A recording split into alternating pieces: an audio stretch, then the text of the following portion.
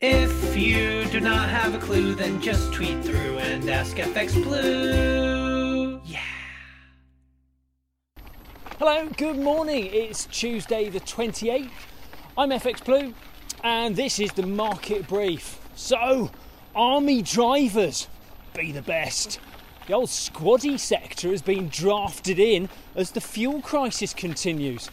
As we know, the military will step up where snowflakes like me would melt in a heartbeat. And granted, with the state of Casa del Plu right now, I may live in the mess. But the training, the frontline battles, and now the fuel deliveries, that's for the real heroes in uniform. I salute you all. Reports confirm that no shortages are at the refinery, so the issue is just getting the supplies to the pumps where demand has spiked by so much panic buying.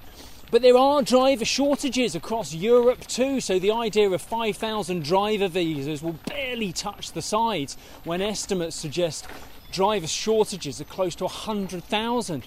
Add to that, driver pay and conditions in Germany and Poland are better than the UK. We may still struggle to compete. So squaddies are the short-term solution.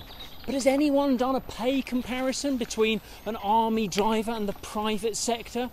That might help point out that the driver wages need to increase, because don't forget, those army drivers will be reporting for duty behind the wheel and, importantly, following orders.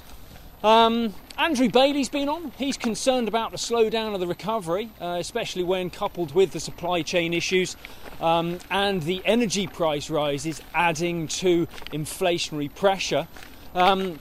He fears that the hard yards are ahead, and he even asked when the plague of locusts was due. Pretty lame gag if you ask me, but he got a chortle, presumably from the fans of the Book of Exodus. Interestingly, he's warming to the idea of tackling rising inflation with higher interest rates before ending QE. Plenty to debate on that point, no doubt. But in the market, sterling traded up to 137.30 against the dollar, and we opened this morning just over the 137 mark.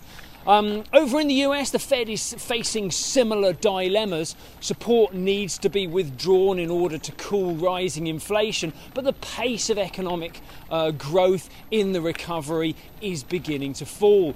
Despite that, the current expectation is that tapering will begin in November.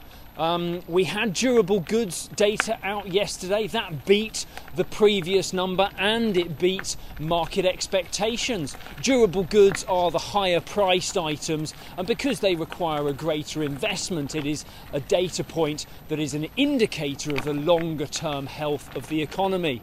So all good over there then, and that was positive, and that helped the dollar index preserve recent support.